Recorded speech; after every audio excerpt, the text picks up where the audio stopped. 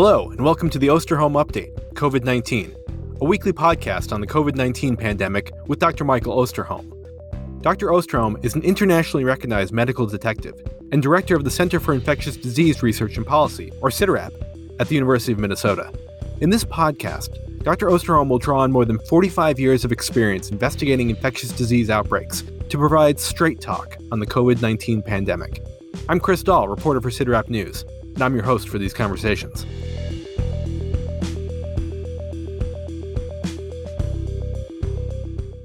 As the calendar turns to May, the world seems to be experiencing a tale of two pandemics. On the one hand, you have countries like the United States and the United Kingdom and Israel, where vaccines are being steadily rolled out, cases are on the decline, and the light at the end of the tunnel is becoming clearer every day.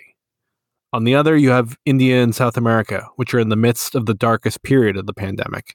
What do these two trajectories tell us about the future of COVID-19? And what about the fact that 83% of the COVID-19 vaccine doses administered so far have been in high and upper middle income countries? Those are some of the topics we'll be discussing on this May 6th episode of the Osterholm Update, as we look at what's happening here in the United States and around the world. We'll also examine the status of coronavirus variants, discuss declining vaccination numbers in the U.S. and the ongoing challenge of vaccine hesitancy, revisit a listener question from last week's episode, and highlight another pandemic act of kindness. But first, we'll begin with Dr. Osterholm's opening comments and dedication. Thank you, Chris. It's great to be back with everyone again.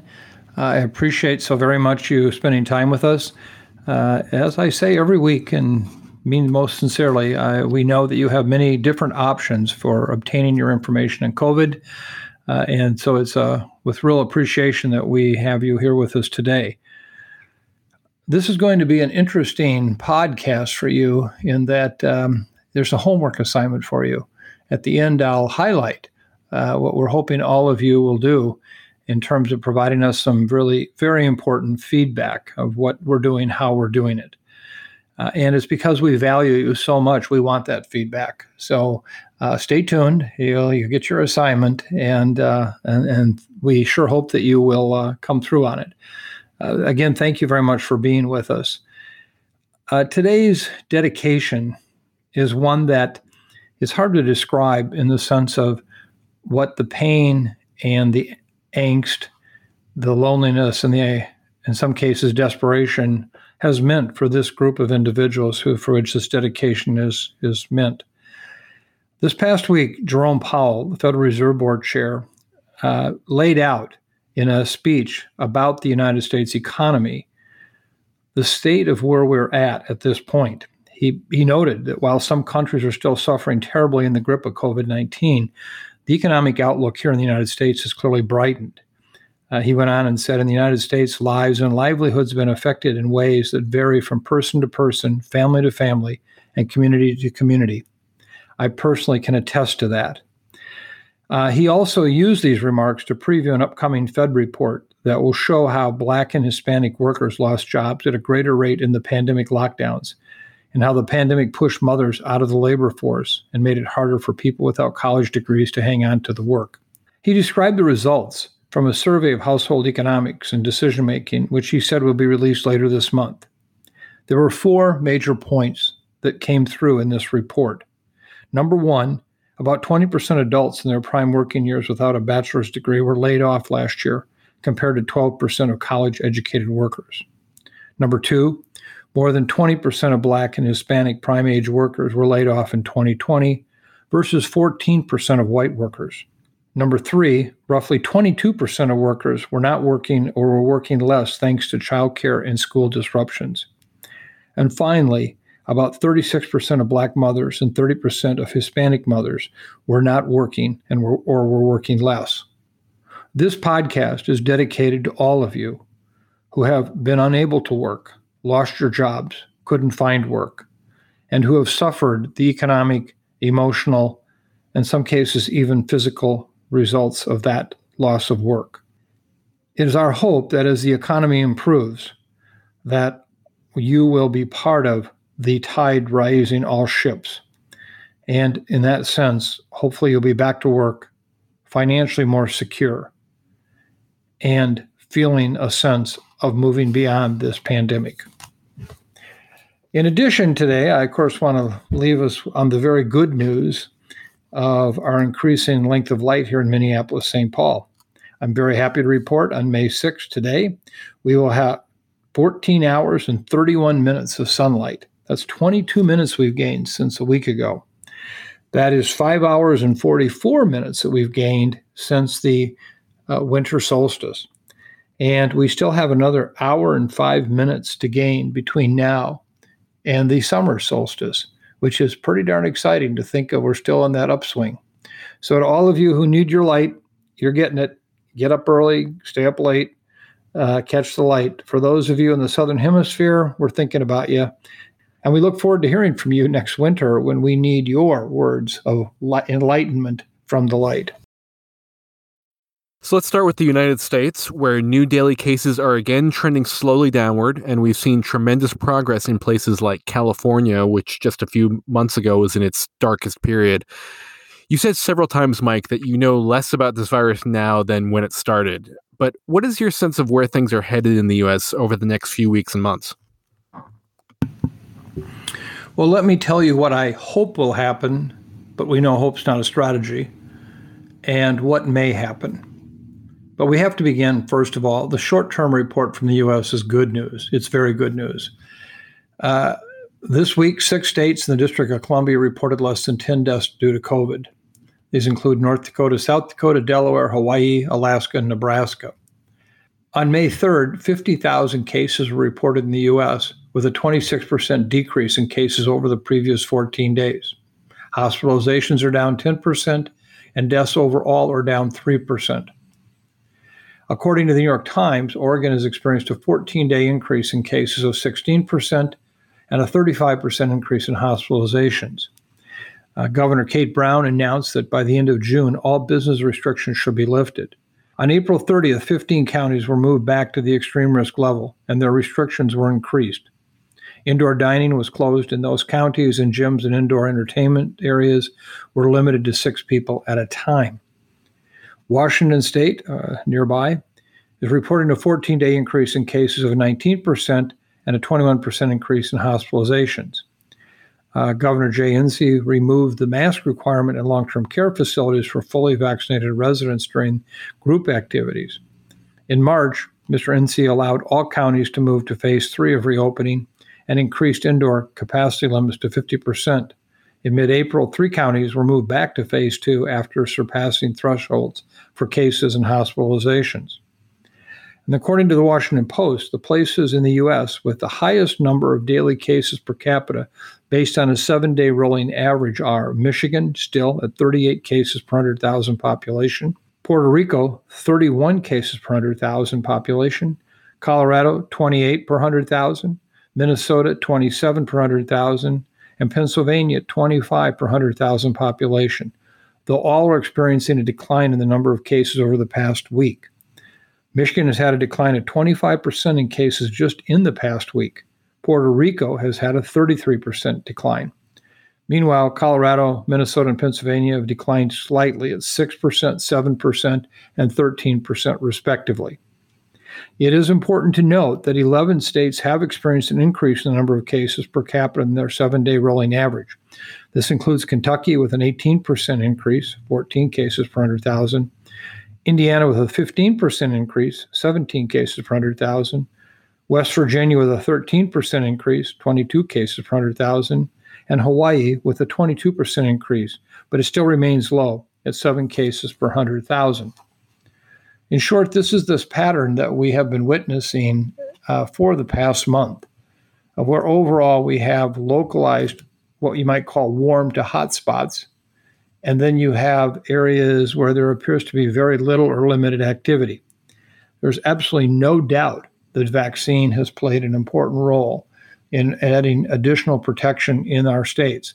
But as we'll talk later about vaccines, they cannot explain why there is a relative absence of cases in a number of these states.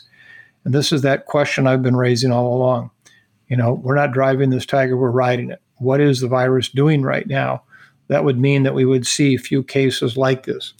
And I think we have to keep vigilant, but at the same time, we must realize that these are the best days we've had since last fall and appreciate them for what they are. So more on this in a moment. So looking at the global situation, we've talked a lot about India in recent weeks, and the situation there remains catastrophic.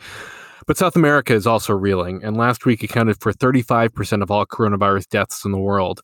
So how concerned should we be about the trajectory that we're seeing in those regions and what it means for the future of the pandemic? This virus is telling us loud and clear, it is not done with us. It is not done with us. And while we surely are focused on what's happening in the United States, there is every reason to also be concerned about what's happening globally. And I'll come back to that in a moment as how it relates to what happens here in the United States. This past week, the case numbers have basically been stable from the previous week at about 5.7 million new cases. We understand that the underreporting, particularly from countries like India, are substantial. So we know those numbers are higher. But nonetheless, it still points out the burden of disease we're seeing that is far in excess of what we've seen previously. Global deaths continue their ascent with more than 93,500 reported last week. This is the 7th straight week of increasing deaths. Less than 6,000 deaths short of the record high reported this week of January 25th. But as you know, death is a lagging indicator. And so the cases that we're seeing now at these very high levels will be the deaths that we'll be talking about in 2 to 4 weeks. As you noted, Chris, with India, the situation continues to worsen and calls for a national lockdown are growing. It seems quite surprising to me that that hasn't been undertaken to date, knowing that with so few tools, meaning very limited vaccine, that there is anything else that the country can do. India's 7-day average for new daily cases is at about 378,500. And their 7-day average of new deaths is about 3,500. As we have seen in the news media, it's very likely that these numbers greatly underreport both the number of cases and deaths. Some experts are now saying that the daily COVID death toll could be 5 to 10 times higher than is being reported. While India's prime minister is hesitant to impose a national lockdown due to the economic impacts, a number of states have implemented restrictions. Per a Reuters article, India's surge has coincided with a dramatic drop in vaccinations due to supply and delivery problems. At least 3 different states, including the capital area around Mumbai, have reported scarcity of vaccines, shutting down the inoculation centers. On Monday, the state delivered 79,000 doses after a record 533,000 just a week before. India's surge is a real concern in the region, as, for example, Pakistan, which borders India to the west, now has seen cases increase through April, although they've started slowly declining over the past week. The country is reporting its highest average daily death toll since the start of the pandemic, brought on in part by major oxygen shortages. Nepal, which borders India in its northeast, has seen a rapid surge in cases, with test positivity now over 33%. 7-day average new cases in early April were about 145. Now they're up to over 5,600 cases per day. Per a New York Times article, the situation is so dire in Nepal that the health ministry in the Himalayan nation issued a statement on Friday in which, in effect, it threw up its hands. Quote, "Since coronavirus cases have spiked beyond the capacity of the health system and hospitals have run out of beds, the situation is unimaginable," the ministry said. The country's prime minister recently made a plea for vaccine donations and critical care medicines. If you look just around the world, also in Asia, we're seeing increases now occurring in Thailand and Laos, 2 countries that had quite successfully controlled virus transmission up to this point. Both are in a situation where it could go either way over the next several weeks in terms of really escalating case numbers or hopefully some control. You mentioned the issue about the Americas, particularly in Latin America. The other global hotspot clearly is, in fact, that area of Latin America. According to the Washington Post, a COVID tracker, 4 of the 10 countries with the highest reported cases per capita are located in Latin America. They include Uruguay, Argentina, Costa Rica, and Colombia. Uruguay, despite gradual decline since mid-April, still has the highest cases per capita in the world. Brazil, the COVID activity is down from its peak in late March, but still very high. The 7-day average new case numbers is about 60,000 cases per day. The 7-day average new daily deaths is about 2,375. I just want to point out that one of the challenges we have is here we have countries right in our own hemisphere in Uruguay, Argentina, Costa Rica, and Colombia, yet the focus has been largely on India. I don't want to take away for a moment the tragic situation in India. But as a country, we must begin to look at how do we allocate our resources for foreign aid so that we help all the countries that we possibly can, particularly those who are in the most dire straits, such as we're seeing right here in Latin America. So let me just conclude on the global basis. What we're seeing in India, the Americas, elsewhere, is going to continue to occur globally. Don't be surprised when we see new hotspots develop, just as we saw India literally existing in what appeared to be a relative lack of cases for months, suddenly turn on fire. And given the 8 billion people on the face of the earth, with the vast majority of them living in low and middle income countries, we're going to continue to see that challenge arise where countries that appeared to have either kept the virus under control or for some reason just didn't have cases show up, doesn't mean that they're not vulnerable tomorrow.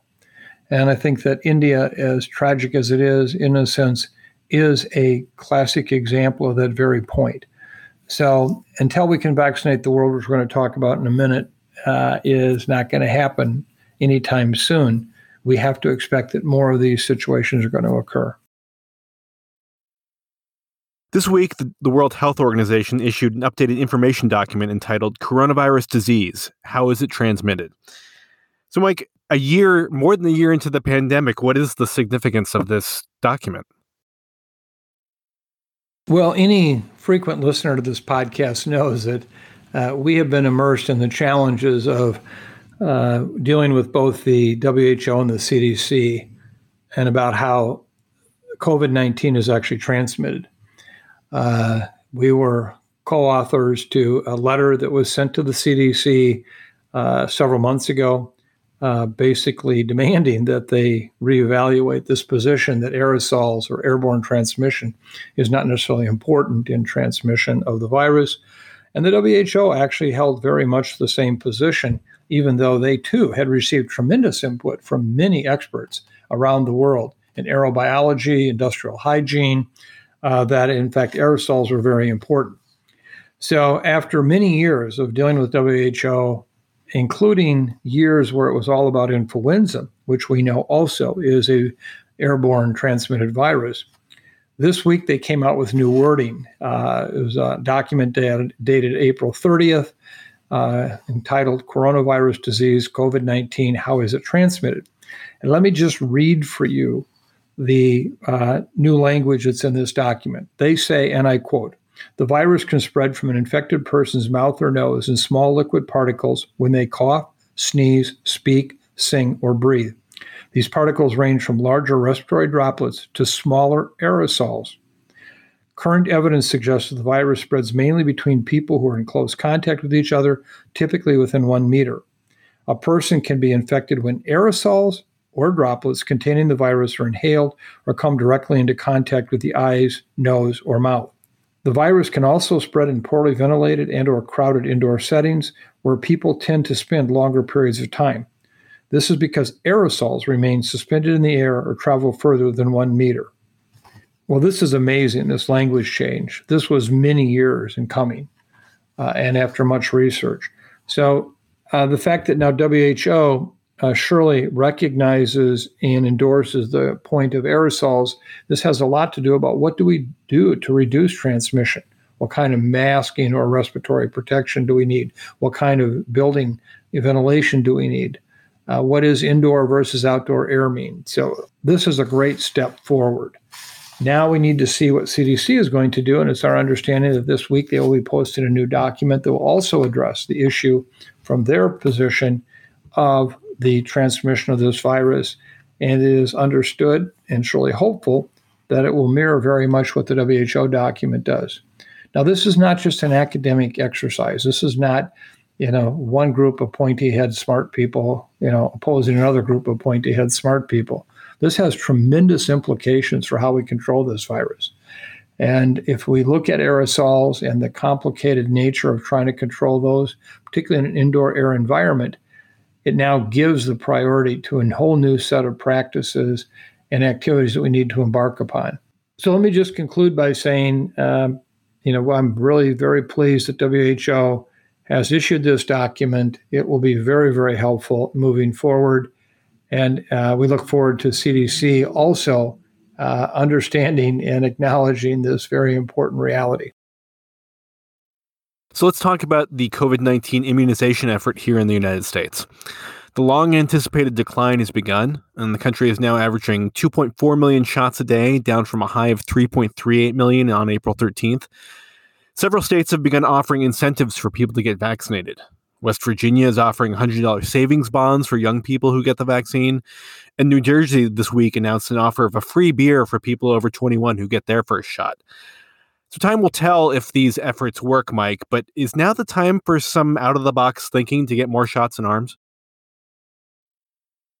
We have arrived at a time that we fully anticipated, where the number of arms wanting vaccine doses was less than the number of doses available, something that we had not experienced up until just these past several weeks. It is important to note that the vaccine program in the U.S. has really exceeded all of our expectations if you think back to where we were in November and December. Having served on the Biden-Harris Advisory Board in COVID-19, I can tell you that we had discussions where it was really debated, would the administration be able to actually deliver on 100 million doses of vaccine in the first 100 days? Remember that, 100 million doses in 100 days. Working closely with the manufacturers, the administration delivered on 220 million doses in 100 days. So that is remarkable, and I give them great credit for that. But now we are at this point. Now we're at the tipping point of things changing. As we have discussed, 247 million vaccine doses have been administered in the U.S. That amounts to about 150 million vaccinated people. 44% of Americans have received at least one dose. 31.8% of the population is fully vaccinated. However, it varies a great deal by geographic location. The states with the highest vaccination rates include Connecticut and Maine, with 40% of their population fully vaccinated, followed by Vermont and New Mexico at 39% fully vaccinated, and Massachusetts, Rhode Island, and South Dakota with 38% of their populations fully vaccinated. New Hampshire still leads the percent of people given at least one dose, with 61% of the population vaccinated. But we have the 5 states with the lowest vaccination rates and remain the same as last week. These states include Tennessee and Georgia with just 25% of their population fully vaccinated, and Mississippi, Alabama, and Utah with 24% of their population fully vaccinated. And these numbers are only just 1% higher than they were a week ago. The pace of vaccination is surely slowing down. The current 7-day average of new doses administered is down to where it was in early March, around 2.3 million doses per day. This is down 32% from the peak of 3.4 million doses per day just 3 weeks ago. To really sum this up, I can say is with the U.S. overall, most states do appear to be at or near their COVID vaccine tipping points. That point we talked about in previous episodes, in which the supply is outstripping demand. While this may not be as big a concern for states that have already vaccinated large shares of their population, i.e. more than 60%, about 1 in 4 states have not reached 50%, which is well below coverage levels likely needed to drive down the risk of outbreaks going forward. We must continue to remember that. Furthermore, in these states, the pace of vaccination is even below that of the national average, which by itself is decreasing. The fact that most of these states are also seeing declines in the rate of first dose administration suggests that they will be important targets for any efforts to generate increasing vaccine demand. A report issued this past week by Kaiser Health, another one of their excellent reports. This report goes into great detail on the share of adult populations that has received at least one dose versus the daily rate of first doses administered by the states. It also emphasizes that the lower end of vaccine coverage, less than 50% of the adult population has received at least one dose in 13 states, as I mentioned, including 6 that are below 45%. 9 of these states are in the South, and in all, the daily rate of first vaccinations per 100,000 is well below the national average. Moreover, as I noted, most of these states are experiencing declines in the rate of first doses administered. This report summarizes the results by stating that states that demonstrate a combination of low overall vaccination coverage, along with slow and declining vaccine uptake, raise the greatest concerns. These 13 states really have to be targeted in the days ahead, or else we might see another Michigan show up in one of those states. This is a point that we've raised over and over again. And while we'd like to see vaccination rates increased in all states, in these states in particular, we must improve on the vaccination rates, or we surely could see more Michigans happen. So we no longer, I believe, have that threat of a nationwide global surge like has been seen in India, or even we experienced in November of last year or January of this year. But we do have risk for these localized state outbreaks to be substantial. Make no mistake about it, Michigan was hell on earth during the time that surge occurred in the state. And we don't want to see these other states have the same thing. So we're at this tipping point now. We're going to have to adopt new strategies for how we're going to deliver these vaccines. But first of all, we have to recognize that by hitting this tipping point for a number of states, we really, really have a challenge on our hands. So there have been reports this week that the FDA will soon authorize the COVID-19 vaccine for 12 to 15-year-olds in the United States, and that Pfizer says it will seek clearance in September for its vaccine to be used in children ages 2 to 11. So, Mike, do you foresee challenges in getting younger people vaccinated? Is it going to be the same type of hesitancy that we see in some adults? As someone who has spent the better part of his career working on childhood immunizations, I can say with some certainty the answer to that is yes, it's going to be a challenge. We have already seen challenges with regard to routine childhood immunizations with long track records of safety, programs in place to drive pediatric vaccines, for example, forward in light of school health and even immunization laws requiring such vaccinations. And in recent years, we have witnessed the challenges of maintaining high childhood immunization levels in many of our states, despite the legal tools that public health, schools, and the community in general have had. Given the challenges with this virus, the political implications, the sociologic implications, I think, are going to pose even more challenges than we've had with routine childhood immunizations.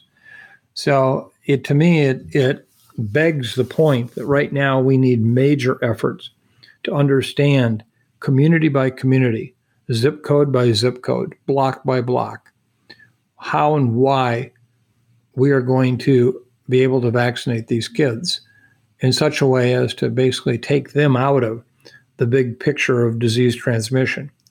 Now, let me remind you that amongst all the age groups, this is the group that tends to suffer the least amount of clinical disease and serious disease. But make no mistake about it, we saw with B117 a number of very seriously ill children, and children died. So this is not to be taken lightly. But at the same time, we're going to hear from people saying, well, the risk is still very, very low for them to have serious disease, and I don't know if I trust the vaccine.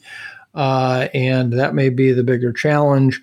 And there'll be an entire list of all the same arguments we hear over and over again At this point, public health must work with the medical community, our pediatricians and family practitioners. They must work with the public health agencies at local, state, and federal levels to put a full court press on this issue. And it won't be the same.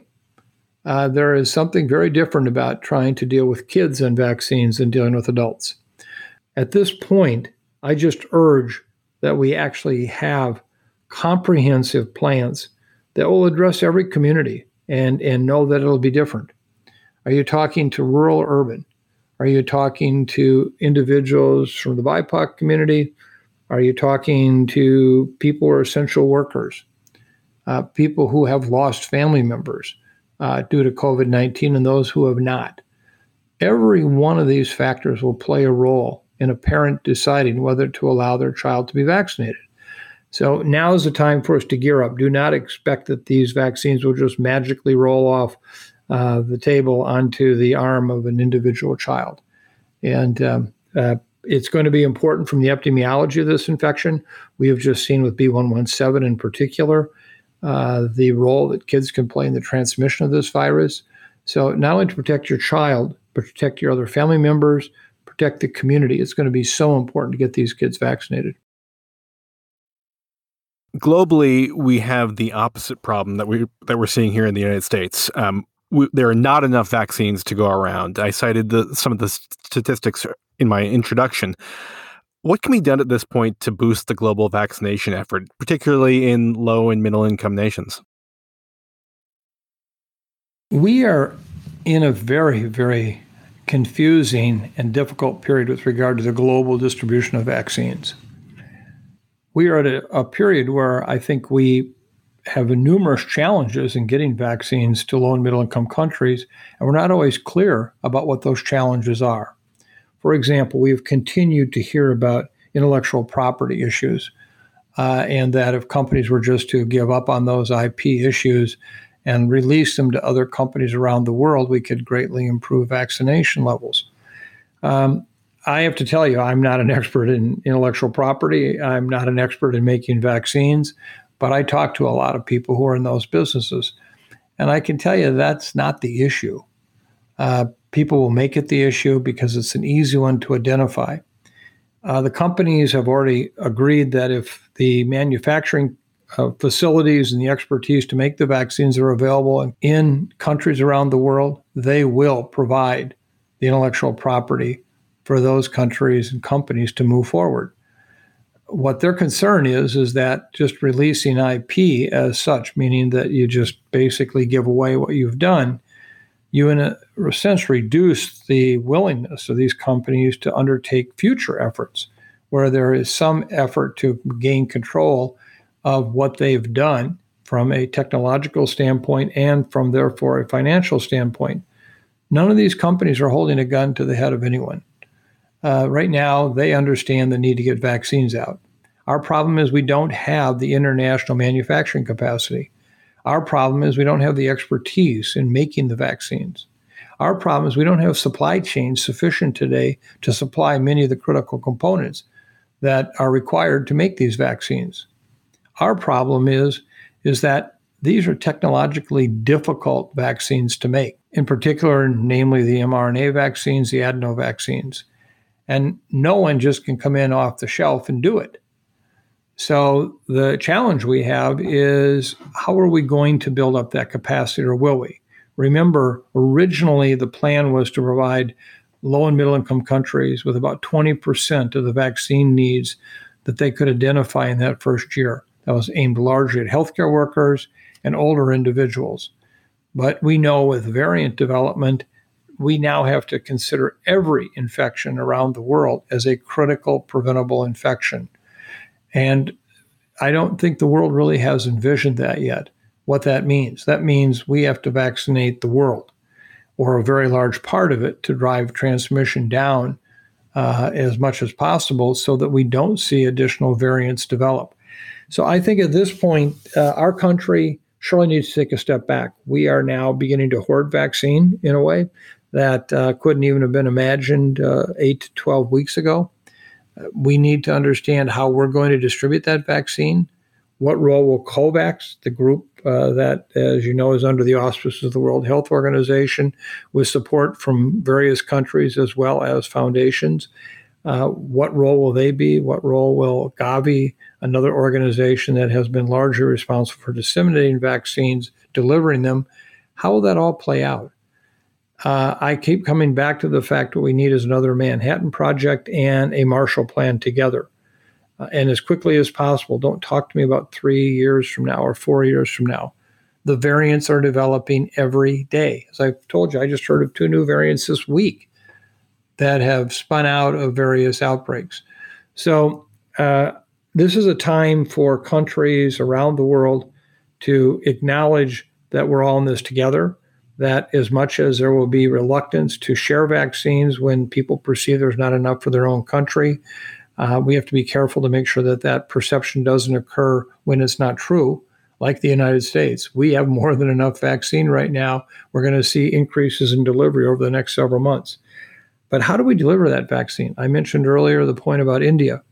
And then I also commented on the fact that in Latin America, we see even higher rates of disease. How are we going to distribute that? I know that COVAX through Gavi has distributed vaccine to a number of countries already. And they're doing, I think, as good a job as can be done. But they don't have the resources from a vaccine manufacturing and development standpoint to get adequate vaccine doses to really break the back of transmission in many of these countries. And then we're going to have to do that. And finally, don't expect just because you may live in a low or middle income country that everybody's going to take the vaccine. Even if it's available, we have the same challenges likely working there as we do here in the United States. So we need to understand there will be real efforts needed to actually educate the public, to support programs for vaccination, and don't think it's just enough to send vaccine to a country and then assume that it's all going to be used in the way that it should be and could be. So in short, this is an area that some of us are spending a lot of time working on right now, and this, I think, is critical. We want to save U.S. vaccines right now, stop transmission in low and middle income countries. And the way we're going to do that is we got to have vaccine for them. The vaccine discussion brings us to our listener email segment, because this week we received several emails wanting to know your reaction to recent comments made by podcast host Joe Rogan about the COVID-19 vaccine. For the record, his comment was, quote, "If you're like 21 years old and you say to me, should I get vaccinated? I'll go, no." So, Mike, what would your response to Joe Rogan be? And furthermore, how much of a challenge is it when you have someone with a very large platform making these kind of comments? As many of the listeners may know, this podcast series actually originated with my first podcast with Joe Rogan on March 10th of last year. I spent several hours with him in his studio. It was a far-ranging discussion. I felt like he understood it, got it. It was a very positive discussion. Since that time, I've offered to go back on to provide updates, to provide information that might be helpful in his audience understanding the challenges with COVID-19. The episode that I did happened to draw 15.5 million downloads. So you get an idea of the reach that Joe Rogan has.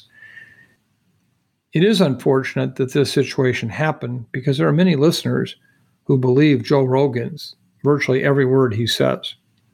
And I would love to use this as an opportunity, not just for here in our podcast, but to get somebody back on Joe Rogan. I'm willing to do it. I know Peter Hotez, who's been on, is willing to do it so that we can provide an update and have him listen to what the new facts are.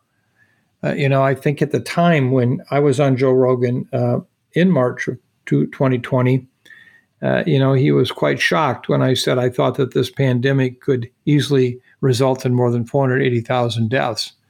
And, he kind of shook his head in disbelief. And as you know, today we're at 570,000 deaths. I underballed it.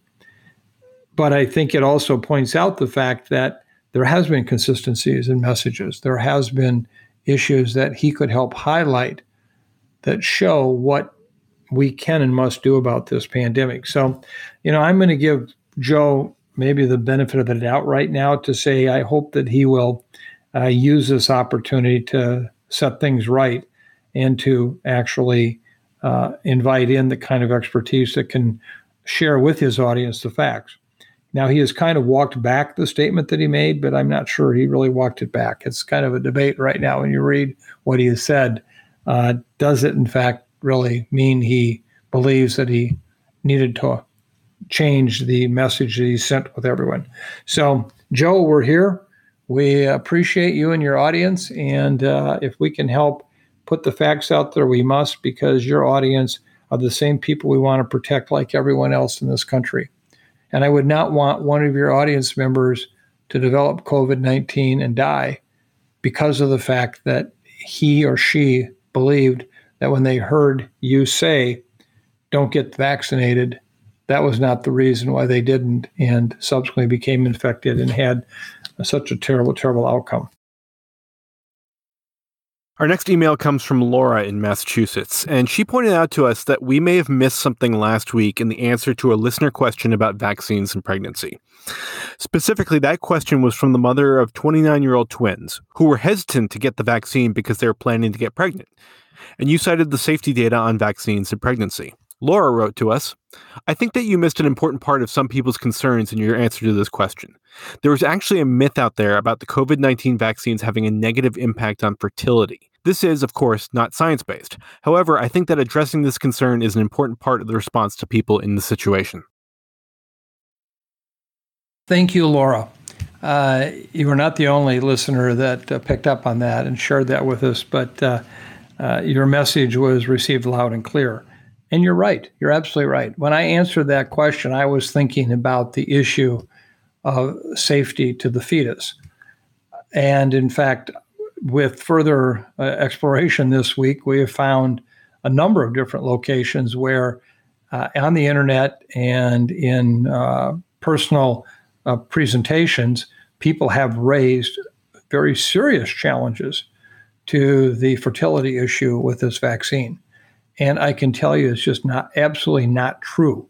There's been no evidence whatsoever that supports that it has any reduction in fertility, nor biologically, why would it? It's like the idea that, if I take an aspirin, my head's going to fall off. There's no biologic plausibility there. And so I just want to confirm that you're right on the mark with this. Thank you for bringing this to our attention.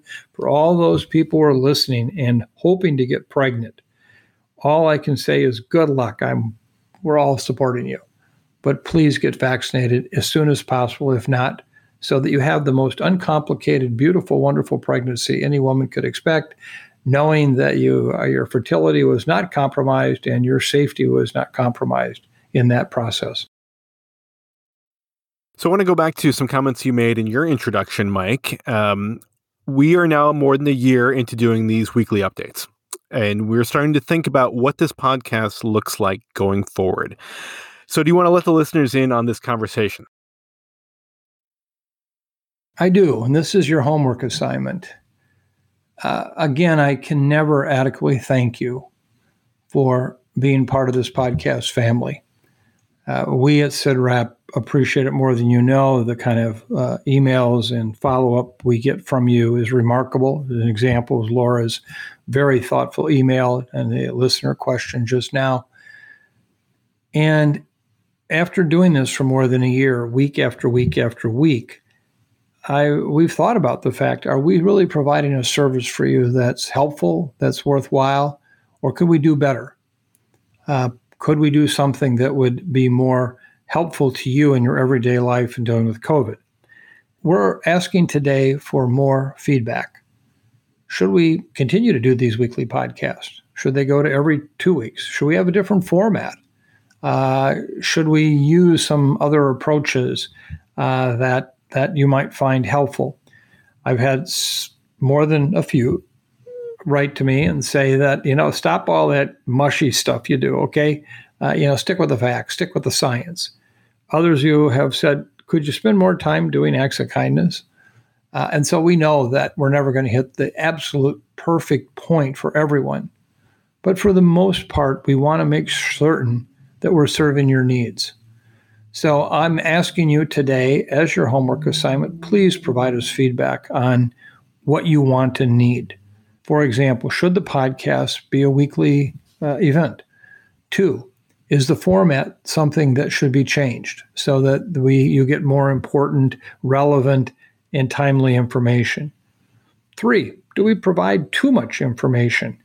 Some of you have suggested from time to time, cut down on the numbers, too many numbers. And so I would ask you right now, please help us. I promised you from the very beginning of this pandemic, we'd stick it out through the pandemic with you. We're not going to give up. And that promise still holds, but it doesn't mean that we don't learn how to do it better.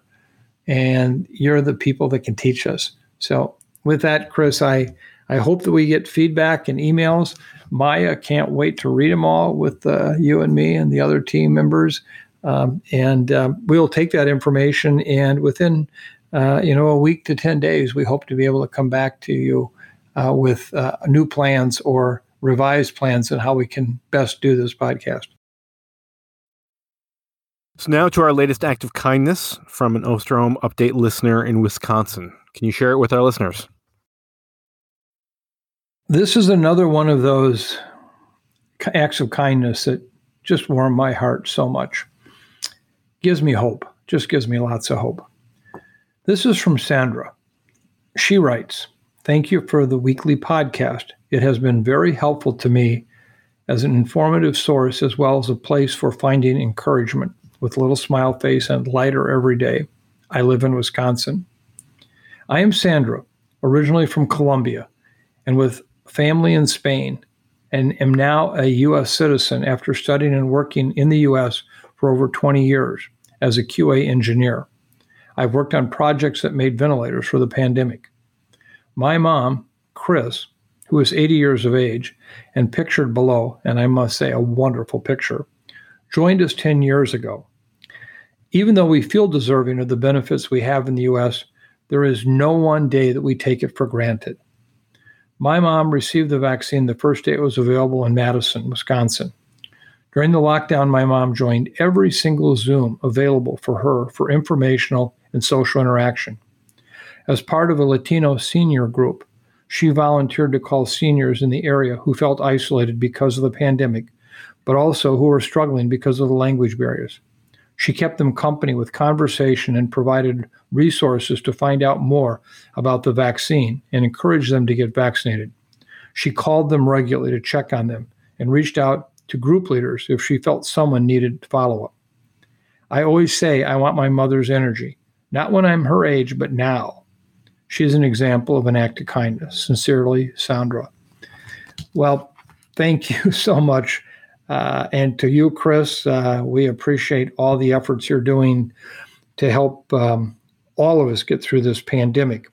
And as we move towards the final part of our podcast today, I'm going to come back and reference you, Chris, and what this means. And so, Sandra, thank you. Thank you, Chris. You truly have provided us with an act of kindness.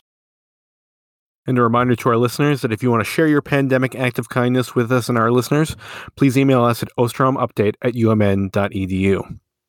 Your closing thoughts today, Mike. First of all, thank you again for being with us. Thank you for working through all of this complicated information, the highs and the lows, the ins and the outs. Let me just make no mistake about it. We're in a much, much better position with this pandemic today from a United States perspective than we were just 6 weeks ago. And I want to thank all of the individuals who made that possible.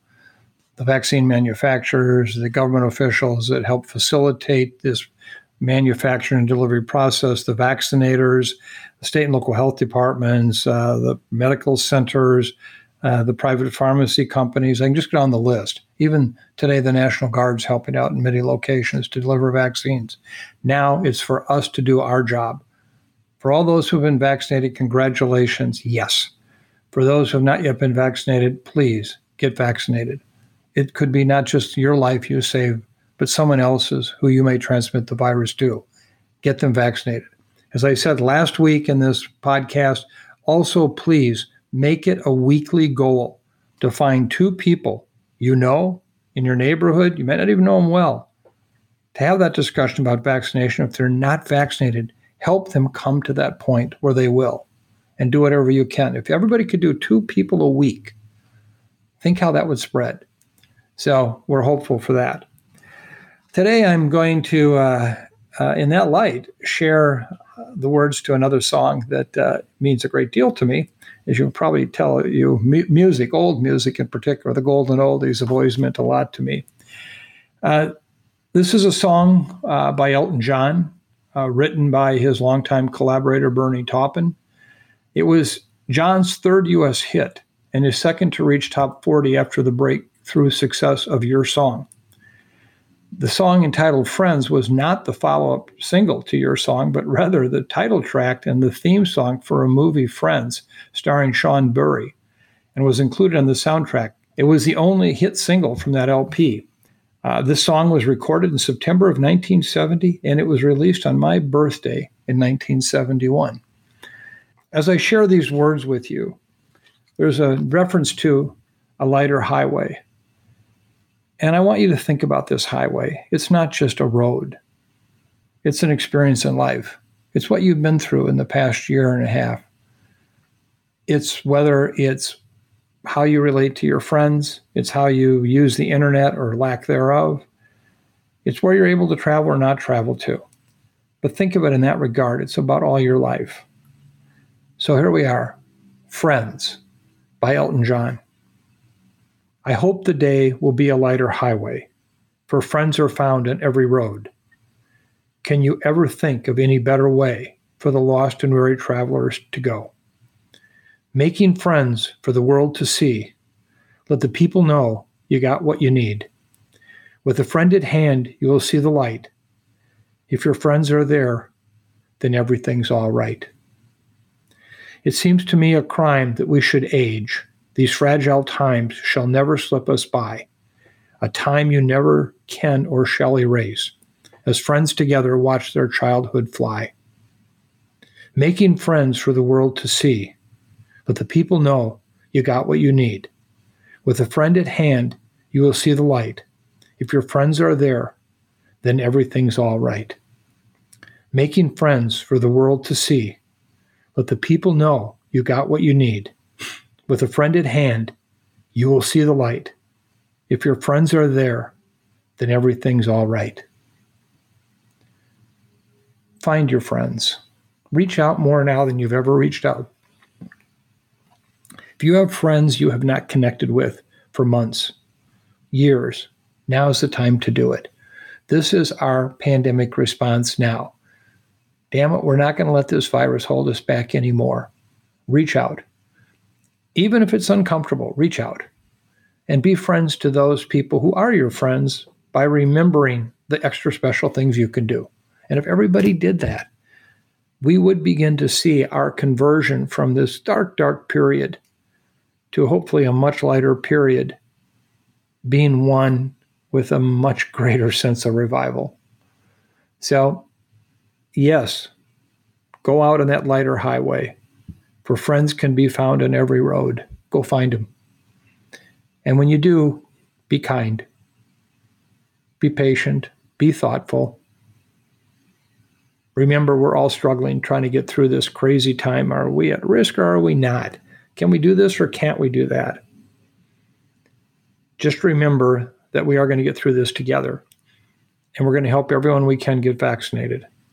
And your homework assignment is front and center. We expect to see wonderful reports come in about what we can do better.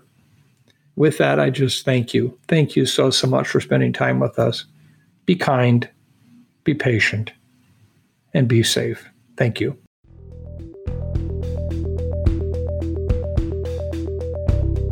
Thanks for listening to this week's episode of the Osterholm Update.